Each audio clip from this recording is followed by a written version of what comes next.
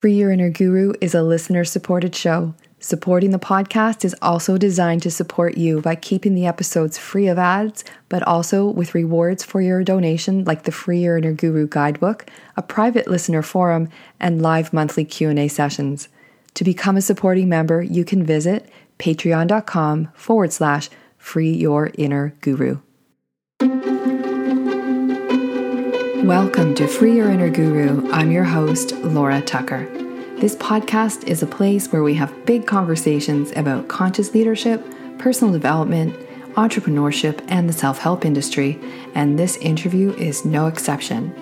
Conscious leadership is a style of leadership that requires self-awareness and a strong desire to empower others. In this episode, Mark Coleman and I explore the benefits of mindful awareness. Mark is an author, wilderness guide, and mindfulness teacher trainer. If mindfulness and meditation have seemed like an esoteric practice for people who have lots of time on their hands, you may find yourself reconsidering as you listen to this conversation about why suffering is optional and how inner peace and freedom are always available when you develop your self-awareness muscle. Enjoy. Our guest on Free Your Inner Guru is Mark Coleman. Mark is the author of From Suffering to Peace, Make Peace with Your Mind, and Awake in the Wild. He's the founder of the Mindfulness Institute and has an MA in clinical psychology. Mark has guided students on 5 continents as a corporate consultant, counselor, meditation teacher, and wilderness guide. Mark, welcome to Free Your Inner Guru. Thank you, Laura. Very nice to be here. Look forward to our conversation.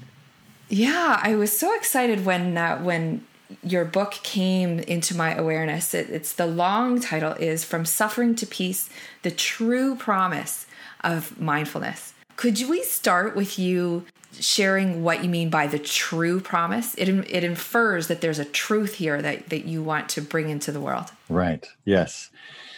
Yeah. So, it's an interesting title because I'm actually, as we discussed a little earlier, I'm writing the book partly in a somewhat opposition to the over-promising of mindfulness. So it's funny that I have the word promise in there because I do think there's a lot of over-promising. Mindfulness has exploded, as you know, and it's been touted as a panacea for anything from headaches to weight loss to ADD to you name it. It's somebody saying, oh, it's good for this. And, and it is good for many, many things. And that's why it is so popular and making its way into every part of society. But when anything becomes so popular so quickly as mindfulness has become, there's a tendency to, especially in the media, to want to bite-size it and make it packageable, commodify it, and scale it.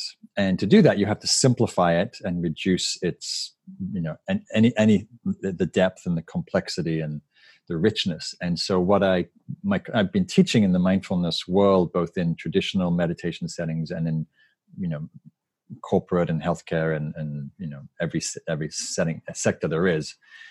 And I've been concerned at the reducing of mindfulness either to focus or to simply attention, or to being non-judgmental, and they're all elements of mindfulness. But the real promise of mindfulness, the point of why these practices were developed for thousands of years and still very alive in the contemplative traditions, is that mindful awareness allows us to know ourselves fully, allows us to understand the causes of suffering and how to free ourselves from suffering, and the causes of happiness and how to find genuine lasting peace in the midst of our lives. And so the book's intention was really, how do I speak to the depth and the scope of this beautiful practice, and yet also make it accessible to the layperson. So that's really the intention of the book. And the promise is that mindfulness is a path of awareness that cultivates understanding, insight, that allows us to free ourselves from our self-created mental, emotional, psychological suffering, and to find a peace and a genuine well-being and ease in ourselves, in life, and to know ourselves fully, and the freedom that comes from that, the inner freedom that comes from that. I love that term, inner freedom. Could you explain a little bit what that means? Yeah. It's one of those terms that does require unpacking. So by inner freedom, I mean, and I think it's good to contrast it with it's sort of either its opposite or its cultural. There's a lot of, like, I live in the United States, even though I'm from England, there's a lot of talk about the freedom of the individual and freedom of our right to do whatever we want. And it's not that kind of freedom. It's an inner freedom in that, how to best say it? When we cultivate awareness and we learn to abide in that clear knowing quality of mind, then the conditions of life, although they affect us, the joys and the sorrows and the highs and the lows and the pains and the tribulations, there's a sense of inner peace or well-being or capacity to hold, the ups and downs of life, and to find a sense of, or to know and to live in a sense of ease that's not rocked by the outer circumstances. So it provides an inner kind of balance. So, I have chronic back pain, I have neck pain, definitely circumstances in my life can be challenging. I have a health crisis in my family this week. And yet there's a sort of sense of, because of learning to abide in this presence-full awareness, there's a certain kind of place of peace that doesn't get tossed around so much. Even though I care and I respond and I might hurt and I might react, there's a sense of inner peace, actually, that for the most part is accessible. Not always, but for the most part. You weren't always on this path of mindfulness and meditation. Uh-huh. And my sense is it's important to bring this forward because of if someone's listening, and I just heard it last week, actually. I was at a wonderful event here locally. Two of the people beforehand had been talking, and one of them said, like, I don't have time for all this mindfulness stuff on an ongoing basis. And I know I certainly keep up a meditation practice, but it's not 100% daily faithful. I find that I'm a lot more even keel when I do. And that may be another way of accessing that peace. But if it seems esoteric to somebody who's listening, could you share a bit about your story and how you came to the very, practical understanding of why this matters so much in your own life and why it matters for you to teach it and share it in the world? Yeah. Well, as I mentioned, I grew up in Northern England in a working class neighborhood, and moved to London. It was the height of the punk era, which was really fun. I was a punk rocker, and I was definitely an anarchist and very politically active and a rebel. I squatted houses. There was a big squatting movement, which was like an Occupy Wall Street, except we occupied houses for the poor and the homeless. And so I was very engaged with, but I was very much sort of oriented towards the suffering in the world, the suffering of society, blaming the government and corporations and anybody I could lay my hands on, including my family. And I was very judgmental. And I was, as people can be, I was very anguished. I was in a lot. I didn't feel much inner peace. I had a lot of negativity, reactivity. I had a lot of self-hatred, a lot of self-judgment. I was very critical, and I was unhappy. And I was looking. I was searching. And I, as a young person, you look for wherever you can find it. For me, it was politics, and it was socialism and anarchy, and that was kind of fun and wild, and it was a good outlet for a while. But it didn't resolve my unhappiness. And I started looking at different spiritual things, and I was kind of clueless, really. And I just stumbled upon a meditation center in the East End of London, which back then was rare. In the mid-'80s, there was not a lot of meditation going on. Mindfulness was never unheard of Buddhism was considered kind of weird cultish thing. But I really trusted the people I met there. They had a sense of dignity, a sense of presence, a sense of calm and kindness. And I was like, oh, these people have something. I want to know what they're about. And so I learned, they were teaching mindfulness meditation, and they were teaching a loving kindness meditation. And I took very much to both of those practices. And they were sort of eye-opening as meditation can be, because what meditation does, at least this kind of meditation, mindfulness, vipassana, insight, is you turning the lens of attention inwards and studying your own mind and your heart and your body and your reactions and attitudes and views. And you're really looking at, both, what's going on inside, why are you unhappy? Like, why are you feeling stressed and ill at ease, and what brings about genuine ease and well-being. And so it just totally spoke to me. So it was very pragmatic. It was very accessible. It made sense. And I dropped out of college. I ended up going to Asia, studying with different teachers. Eventually, that led me to the States. There's a lot of teachers out here on the West Coast, California. And that's been sort of a lifelong journey of really exploring the mind, meditation, and again, looking at this real, the cornerstone of, what are the causes of suffering and happiness, and how do we release one and cultivate the other?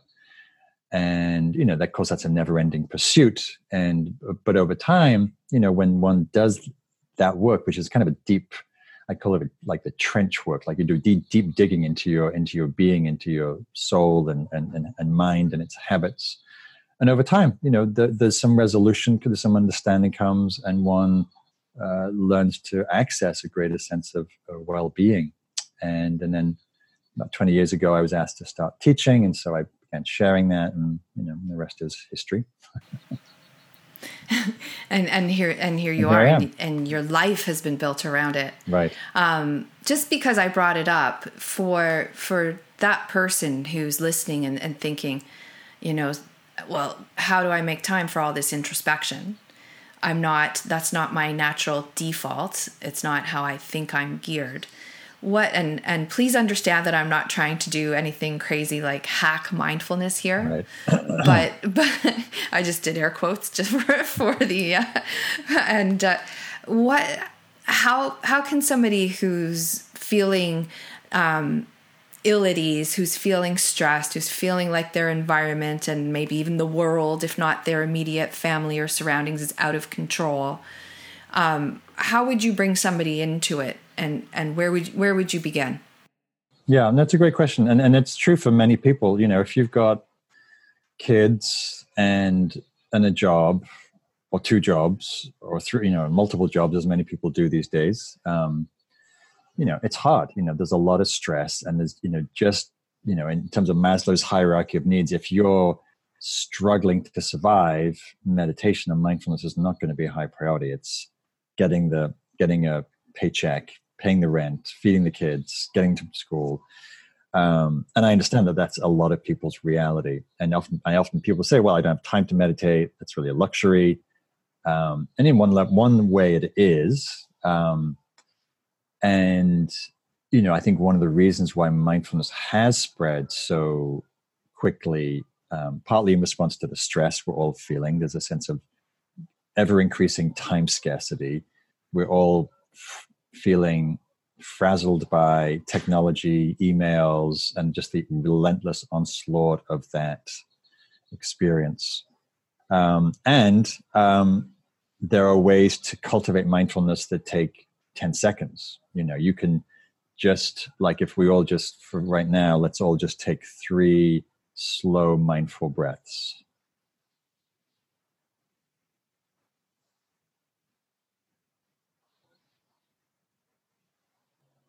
Right, just that, right? I can immediately, and I'm a long-term meditator, just doing that in the middle of a conversation, or it could be sitting on a bus, or it could be lying in bed, or you could be doing that in the shower, or, standing in line at the grocery store or waiting for the bus or whatever it is, right? It doesn't take that long to pause and to encourage yourself to be present. In this case, we were doing it to the breath.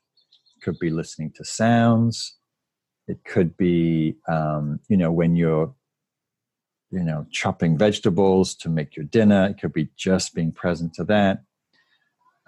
When you're walking up and down the stairs at work, it could be just being present to that physical activity.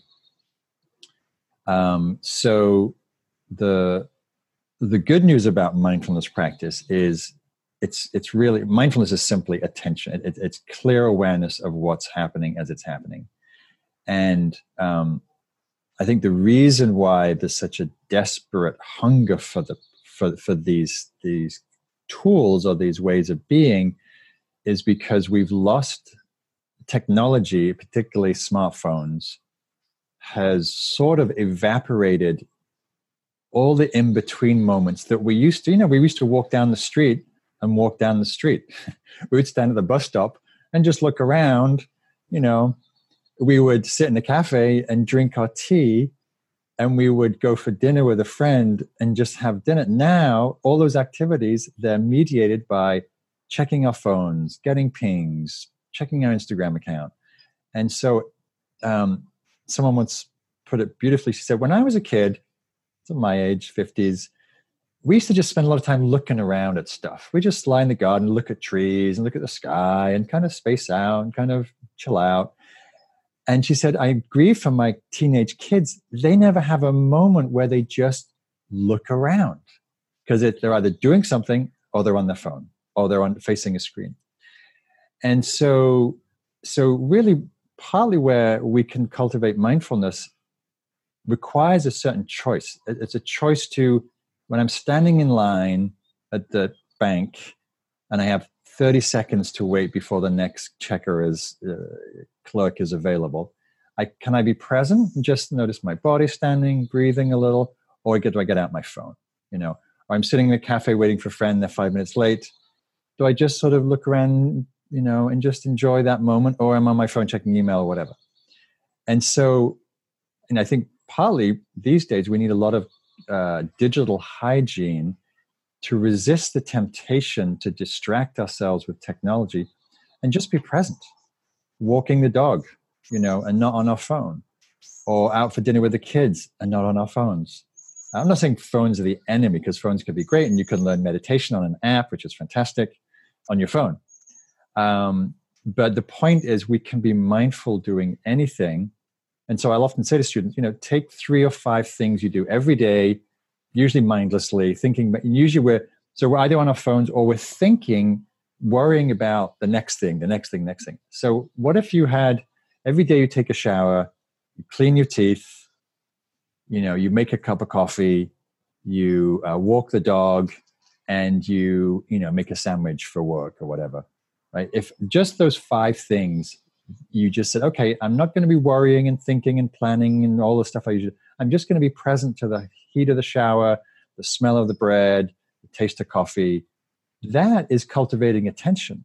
And if we start to do that through the day, we're building this muscle of awareness. And then, of course, meditation is like the lab or the gym, where you're really strengthening that quality in a very structured way.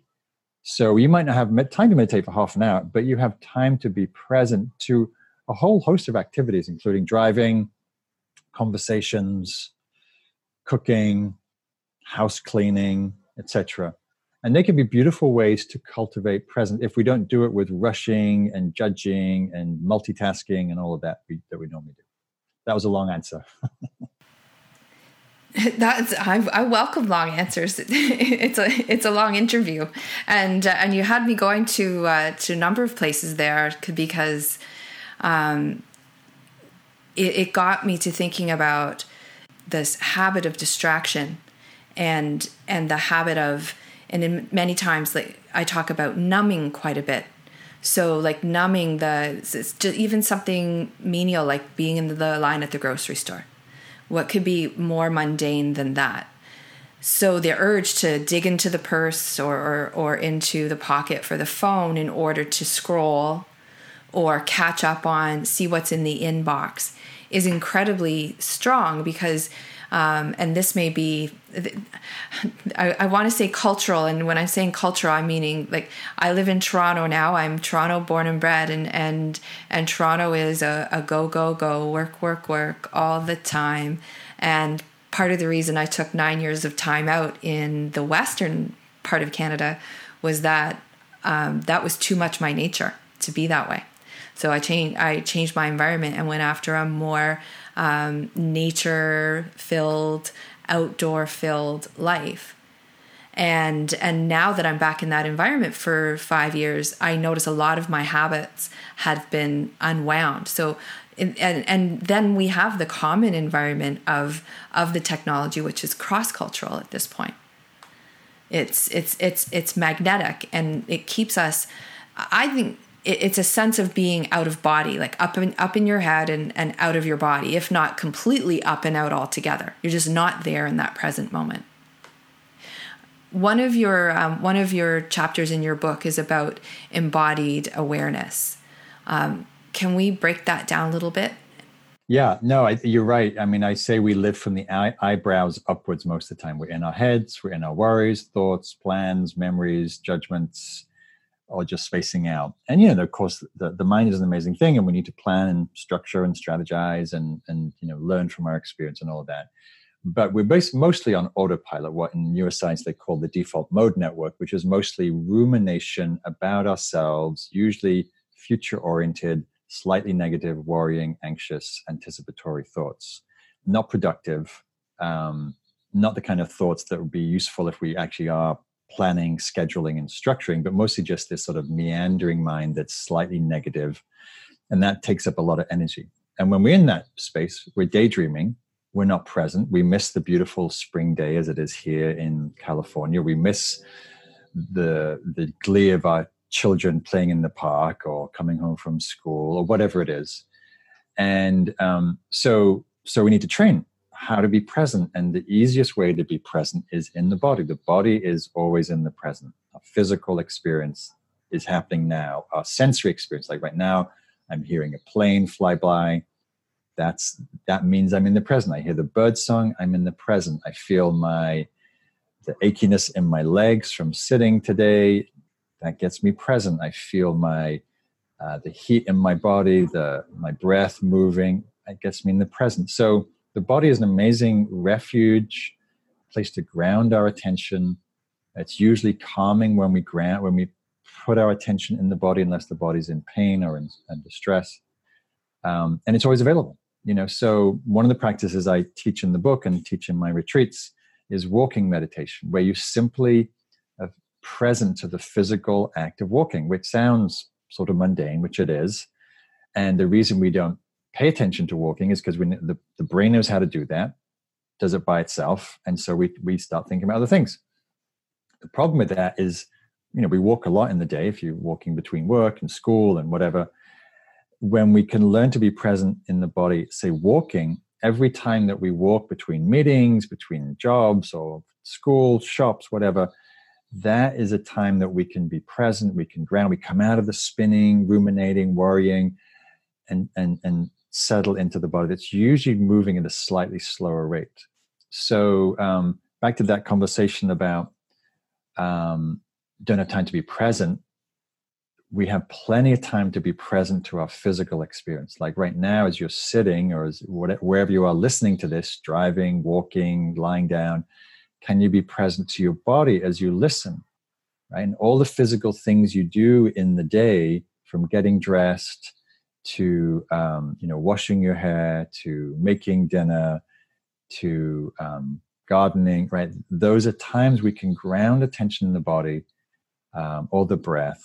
And that allows us to be present, come out of the habitual cycle of rumination, and actually have a much more pleasant moment-to-moment experience. It's also regulating for the nervous system, allows some of the stress to calm down, cortisol to calm down, etc. And it's free and it's available, and you can do it in any moment, no matter how busy you are. Even though it's free and available, why does it seem so hard? What are some of our obstacles to that we need to be, that it would be helpful to be aware of? I hear from clients and people in the Free Your Inner Guru community that, I find it very hard to meditate. There must be something wrong with me. And it becomes deeply personalized. Yeah.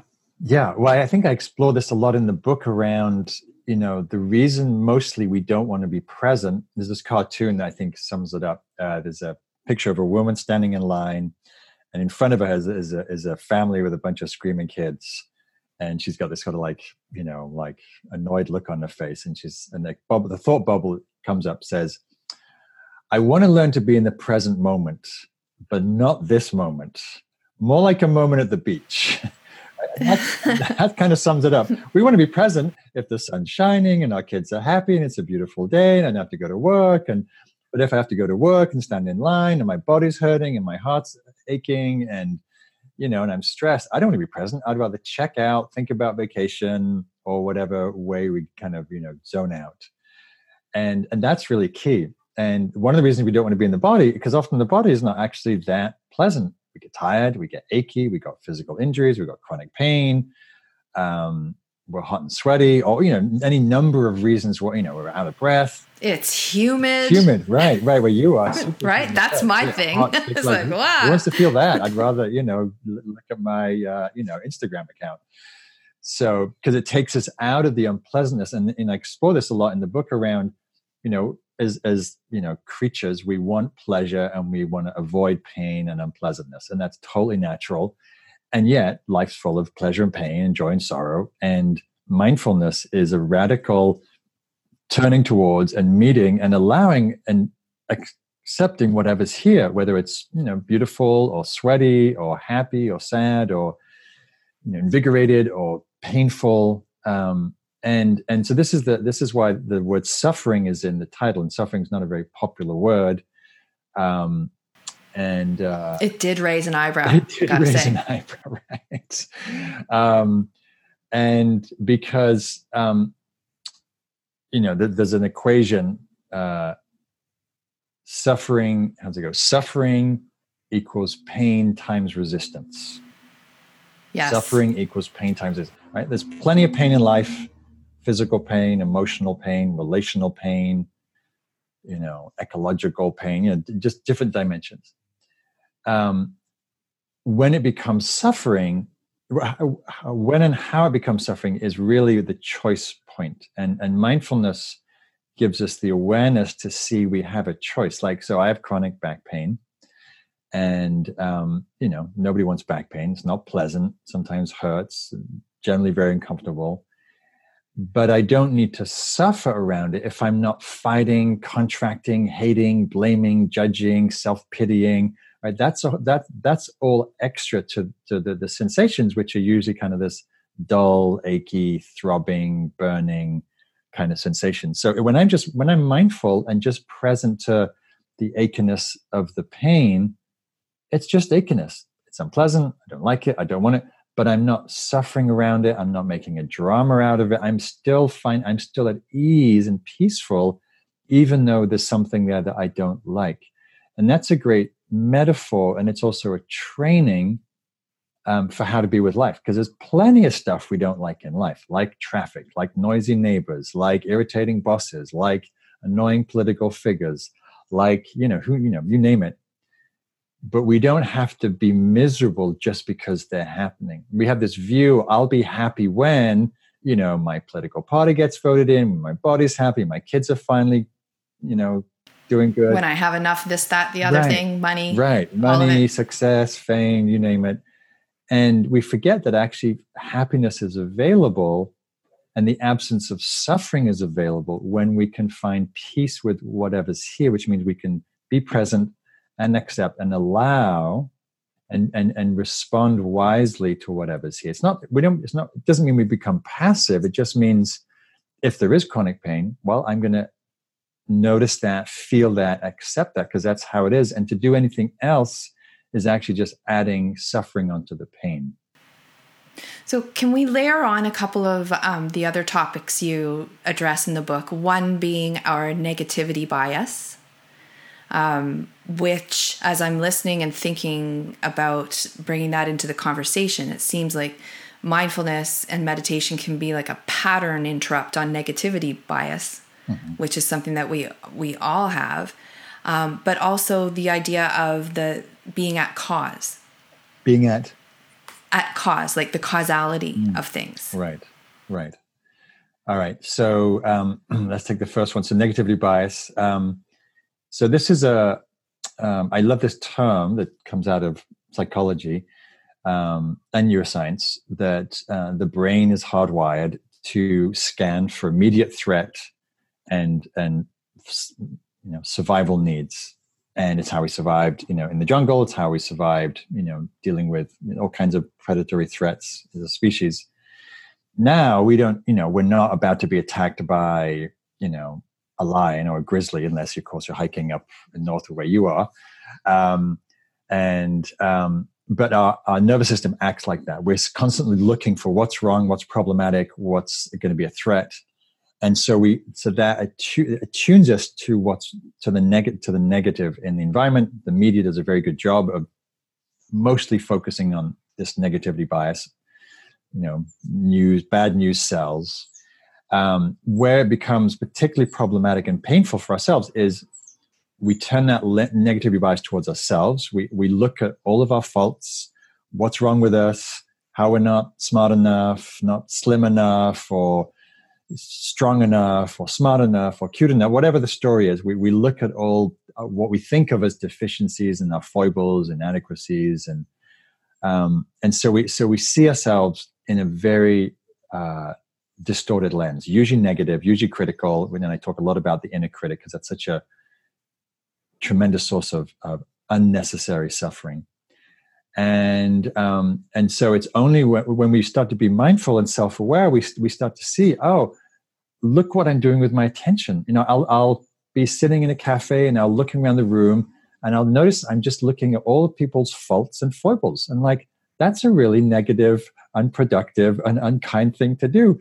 How about I look around and see the goodness in people, see the nice way the barista smiles at the customer, or the way, somebody's helping somebody, or somebody just walks into the cafe with great poise and presence.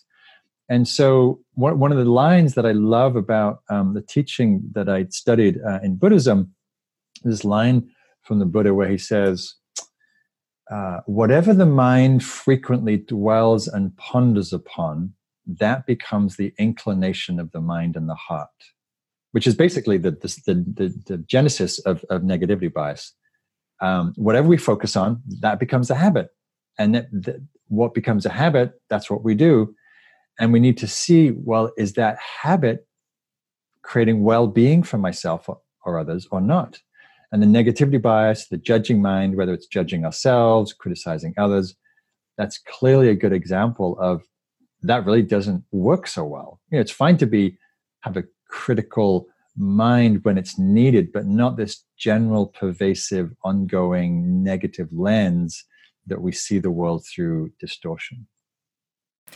At the risk of jumping right into pop culture self-help, that seems to me like a deeper layer of what a lot of us know as the law of attraction, right? Like where the thoughts are driving the habits driving the doing driving the results. Mm-hmm. So we can look back at the thoughts for the results. Mm-hmm. Does that work in that paradigm? Is that... Yeah, in the way that you described it, yes, I think the law of attraction, as much as my limited understanding of it, I think to some degree that principle is at work, that if we say focus on, don't lose my house, don't lose my house, don't lose my house, don't want to be laid off during a downturn, don't want to be laid off, that of course is creating a lot of negativity in the mind, negativity bias. And so, which affects the body, affects the heart, affects our perspective. And so, it's similar in noticing where we incline and really just asking, is that inclination healthy or not? Is it onward leading or not? So I differ somewhat from the mind having the ultimate power over what we attract into our lives, because I think the mind is a very small, limited thing compared to life and the universe and all the laws, the other laws that are going on. But I do think it makes a difference if we are always orienting towards negativity. That's what we'll see and probably experience to some degree. How can we use some of the wisdom of meditation to turn this mirror on ourselves, see that negativity bias, see where we are probably, I'm sensing a big personal responsibility piece, but then you don't just want that to become more beating up on yourself, more negativity. In the book, you talk about in the section about, mindfulness of the heart, self-compassion and the role that has in being true, our authentic selves in the world, being vulnerable, but being compassionate. Mm-hmm. Yeah, and I'm glad you brought that in, because there's an important section in the book. I mean, I explore the body, the heart, the mind, and the world. And to summarize that section really, for me, what mindfulness reveals is, it reveals our humanity, our humanness, and the reality of being human is life isn't easy. Even if your life is easy, it's still not easy. You have a body that gets aches and pains. It ages. You have we're always at risk of losing things, losing loved ones, or losing health or vitality. We get sick. We have a mind that's, sort of irrational and often out of control. So there's a lot of vulnerability about being human. We could, dear friend of mine's mother one day was incredibly happy, big family party. The next day, near fatal stroke. She's in a coma and she won't recover. And I saw her last week, and it was the happiest family gathering I've seen in a long time. And then the next day, boom. So mindfulness is, helping us meet the truth of the human experience, and that one part of that experience is that it's vulnerable, and the appropriate response, I think, to vulnerability and the tenderness of being human is kindness, is compassion. Because it's hard. It's often hard. Sometimes hard just getting out of bed if you have mental health issues, if you have anxiety, depression, which huge swathes of the population do right now, or have any other kind of challenging condition, physical, mental, or otherwise. And so the judge will come and say, well, you're stupid. You should have done better. You made a mistake. You could have, you don't need to be like that. Look at everybody else who's doing great. Compassion is more meeting the experience with care. It's like, this is hard. It's hard to feel depressed or feel anxious or feel lonely or feel like confused about where you are in your life. And when we can meet that experience with kindness or with care or with friendliness or with compassion, it's a bit like the kind-heartedness infuses mindfulness with a much greater capacity to hold and be with experience. And then when we can be with experience and hold it with care, we can then be much more responsive. We can go, oh, okay, so this is hard. It's hard to get out of bed in the morning because I feel depressed or sad or lonely. Okay, so we feel that and we kind of process that. And then it's like, okay, so what's needed? Well, actually, I know when I feel like this, like I did this morning, like I know it's good for me to get out and take a vigorous hike in the woods. So I got up, took a vigorous hike, wake my system up. And it's like, oh, now I feel a little brighter. Okay, and I'm a little more ready to meet the day, and I'm ready to get to work and, see clients or whatever else I'm doing. So it's in a mature spiritual practitioner, mature person, these qualities of kindness and mindfulness are integrated. So we meet ourselves and life with a kind attention, with a warmth, with a loving presence, which is a beautiful thing to give to ourselves and to the world. a couple of years ago, I was on my way to, it was a photography workshop. I flew to Eastern Canada to see one of my mentors, and I grabbed one book off of my shelf. And that book, it's called Power versus Force. Have you ever heard of that? Vaguely. Yeah, it's David R. Hawkins. And it's this big, heavy, even the audiobook is, you wouldn't want to listen to it while you're driving or operating heavy equipment. It's really dry. However, it's what jumped off, out at me to take. And I'm on the plane, and I was going there. There was some real synchronicity in returning. I think I've been to, his name is Freeman Patterson, who I'm hoping to get on the podcast at some point. And he does workshops, and most of which are photography, most are spirituality. And I was going out there to heal some trauma. And he runs an environment that I'm deeply trusting of. And I got on the plane and I opened up this book, and it opened up to a page. So one of those page openers, and it opened up to a page on on compassion. And there's this whole scale of human emotion, and it's the scale of consciousness. And within it opened up to the section on shame, and it said that shame is the closest emotional experience to death, that it is so low on the scale that it is even guilt and anger is more empowered than the feelings of shame. And then it went into a few paragraphs on compassion as the antidote to shame. Mm-hmm. And this is emblazoned in my memory. And the message that I picked up of that was, it was simple kindness to oneself is the most healing and transformative power there is. And that's what I took into that retreat. Mm-hmm. Beautiful. Looking at this self-compassion, trying to look at life and events in life and challenges as well as successes and happiness through a compassionate lens. And I'll tell you, it changed the way I saw the world. Mm. Yeah, well, it will, because you're one, shifting out of that negativity bias. Shame is a really raw, tender, painful experience. We collapse, we feel bad, we feel deficient, we feel empty. And, it's painful. And, the only appropriate response to pain is kindness, because it sucks. It's horrible. Nobody wants to feel shame or, depressed and I think we overlook it because it's so simple. Maybe we psychoanalyze why we've got shame, and it's, because of intergenerational trauma and blah, blah, blah.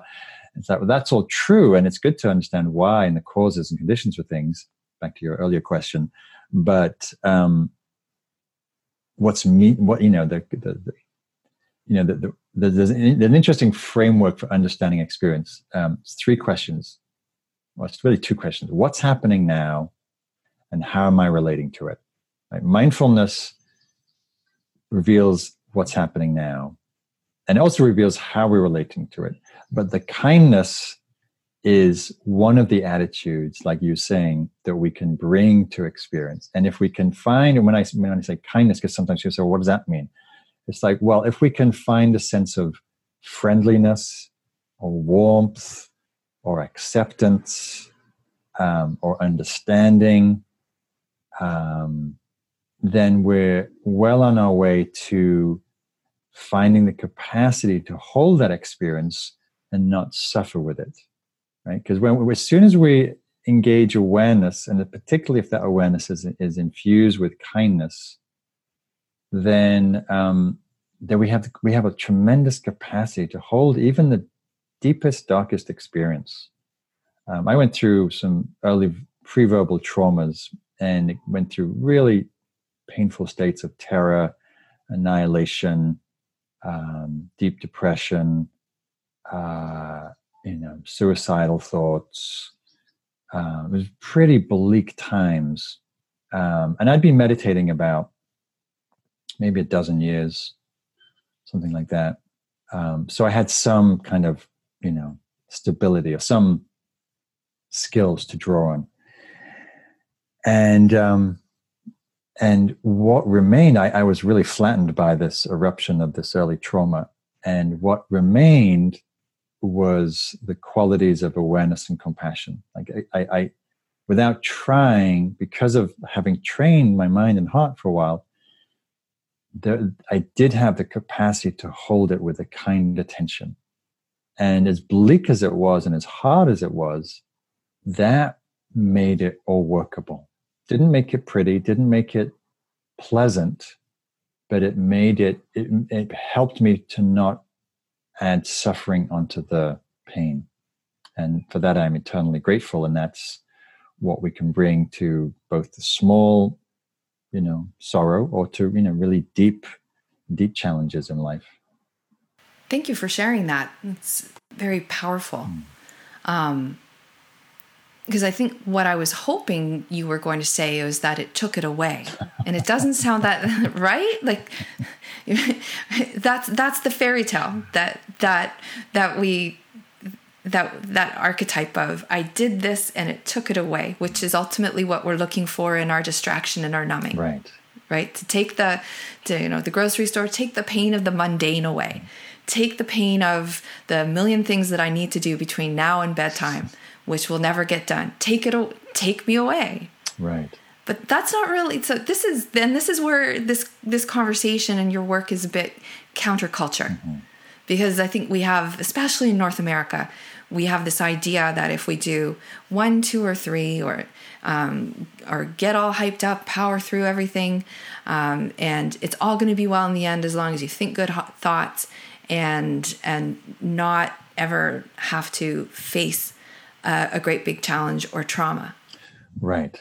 Yeah. We all want the happy ever after story. We want the fairy tale, spiritual mythology of, and I thought that too. I was, wanting to get enlightened so I wouldn't have to feel and deal with the messiness and the painfulness of life. Right. And what in the end happened was to awaken, we need to integrate all of ourselves. And if there's trauma in the system, that needs to be integrated, as well as everything else that's been suppressed and stuffed and avoided. And so, to be careful what you ask for, and what that experience did bring, it didn't make the pain go away. It didn't make the suffering go away or the pain go away, but it blew open my heart. And since that time, I've been able to access a very profound level of compassion for myself and for others in a way that I'd never been able to access. My heart, I would say, was sort of closed, partly just keeping, pain and numbness down. And when we go through that kind of eruptive rupture, it tenderizes us, tenderizes my heart, and allowed me to access, beautiful qualities of care and compassion, and for my own and others' vulnerability, which, I'm forever grateful for. Even though it was painful in the moment, it led to some beautiful, not just qualities, but also ways of being and ways to relate to life and to other people's suffering, which I work with a lot. And it speaks back to that idea of the compassion, because it comes from the heart that we're talking about, into being that force for the transformation that a lot of people are seeking. Yeah. I was speaking last night, as I mentioned, and this phrase came to me. The fourth part of the book is finding peace in the world, but it's really it's encapsulated by the shift from self-centeredness to service, to focus, to overly focus on ourselves. And definitely mindfulness can be introspective, but once we do that inner work and start to free ourselves up, we're much more capable to help others, to serve, to do good work in the world. And that's really the point of deep spiritual practice. Ultimately, is we step outside of the prison, the confined of our small self-centered world, and realize we're deeply interconnected, deeply interdependent, and our work becomes therefore doing acting in alignment with that sense of connection and helping others and helping the world in whatever small and large ways that happens. What if that feeling is that I can only help a small bit? How does mindfulness and the individual relate to sort of I want to use the word, the collective consciousness, or the collective good, especially right now in these times? Yeah. I mean, I think in truth, for the most part, we can only influence a small bit, right? A small, limited people around us. Maybe we have a public office position where we can influence a little more. But even then, whatever position, everybody's limited. And everybody, you talk to the CEO of any Fortune 500 company and they say, I don't have any power. Either the shareholders have it or the board has it, and so there is a general sense of feeling powerless. Even a powerful politician, I mean, clearly if you're at the top of that ladder, you can influence more change, but still it's limited.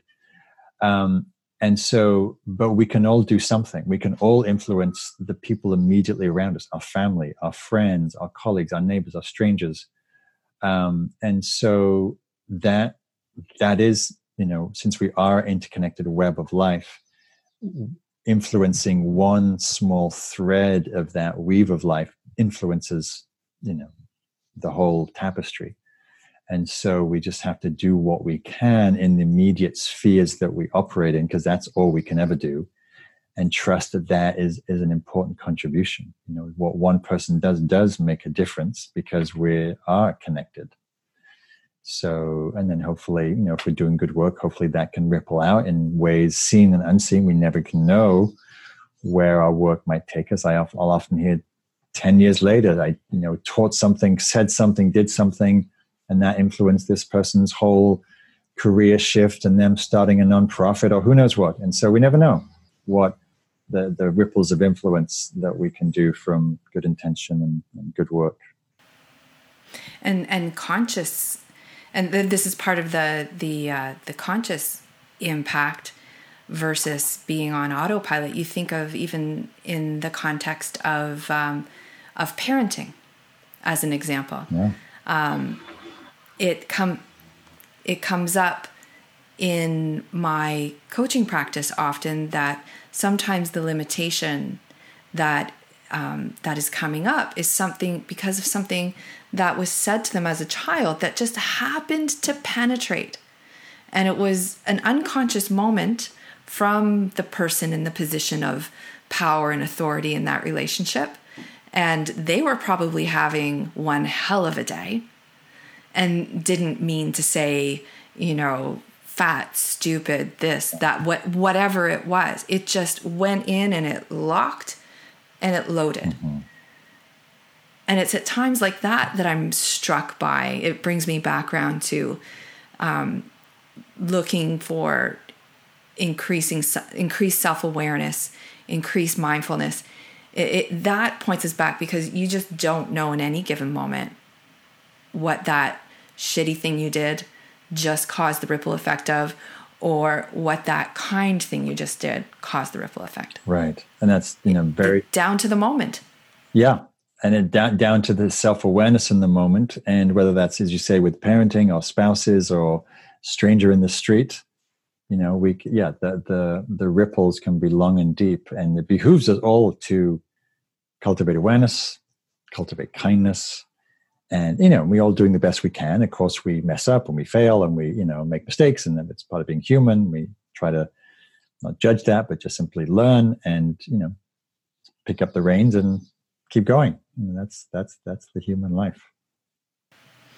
So let's this is feeling like the conversation is starting to just kind of all weave together. Mm-hmm.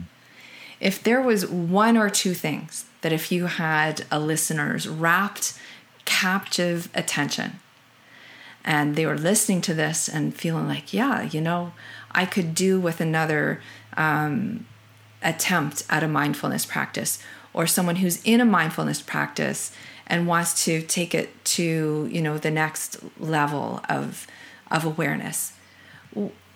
What do you tell your students? Let's be students of you for a couple of minutes here as we bring the conversation to a close.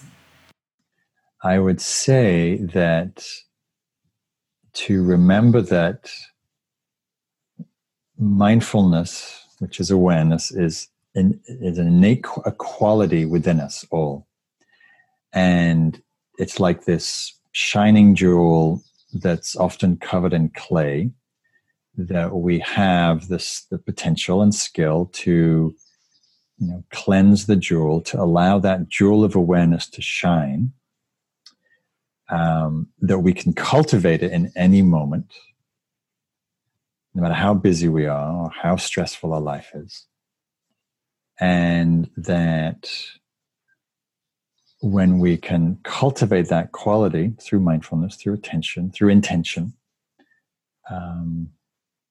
we can, as I kind of coming back full circle to the beginning of the discussion, we can begin to turn our attention to what genuinely brings about well-being moment to moment, and what causes or adds to the burden of this moment. What adds to the stress or distress, and knowing that the clarity that comes from awareness allows us to unhook, disengage, disidentify, and find peace or ease in relationship to whatever's happening. And that's always available. Awareness is our birthright that we can always access. So that's my 2 cents. That's awesome. Thank you for that. And you make it sound 100% worthwhile, sort of stopping that default automatic loop that's playing, to step down out of that into our bodies and into this freedom, actually. Into that inner, that sounds like inner freedom to me. Absolutely. Always available. Well, thank you very much for your time, for your book. I just did a Facebook Live in this crazy 100 days of Facebook Live thing that I'm doing. And I was saying that this is a book that, while I've read it for the purpose of sitting down on a timeline to sit down with you, I intend to go back to the chapters that jump out of me, much like at that other book, and do some of the exercises as a part of my meditation or mindfulness practice. So I'm very, very grateful for that, and it definitely I recommend it for both people who are new to mindfulness, but also people who want to who are experienced and want to just get back into that deeper dive of it and understand some of these old, very old, time-tested principles behind it. It's good we don't get to hear about that as much as I would like. And that's part of why this podcast exists, actually. So thank you for bringing that here today to our shared space. Great, thank you, Laura. If people want to find you online, what's the best place that they can go? Yeah, so my main website is markcoleman.org. That's MARK Coleman, COLEMAN.org, and has all kinds of information about my books, and I teach a lot of retreats and mindfulness teacher trainings and nature meditation teacher trainings and all kinds of activities, some writings on there. So please go to markcoleman.org and you'll find everything you need about me and my work. All right, and I will leave that link in the show notes for easy access. Great. It's been a pleasure, Mark. Thank you very much. Thank you, Laura. Take care. Thank you for listening to Free Your Inner Guru. I know you have a lot of choice where you receive your inspiration and information. If today's episode resonated with you, I'd be grateful if you would take a few extra seconds for 3 quick things. First, if there's an idea or story that you know would make a difference in someone else's life, follow the link in the show notes back to our website where you can easily share it with them. Second, subscribe so that you can be part of the ongoing conversation on whatever app or website you're listening on. Big conversations become the catalyst for meaningful change. If you happen to be listening on iTunes, please take a few moments to leave a rating and a review. The last thing I'll leave you with is that we are building a community of conscious leaders to engage in big conversations and support the Free Your Inner Guru podcast. To find out more, visit patreon.com/Free Your Inner Guru or support www.freeyourinnerguru.com.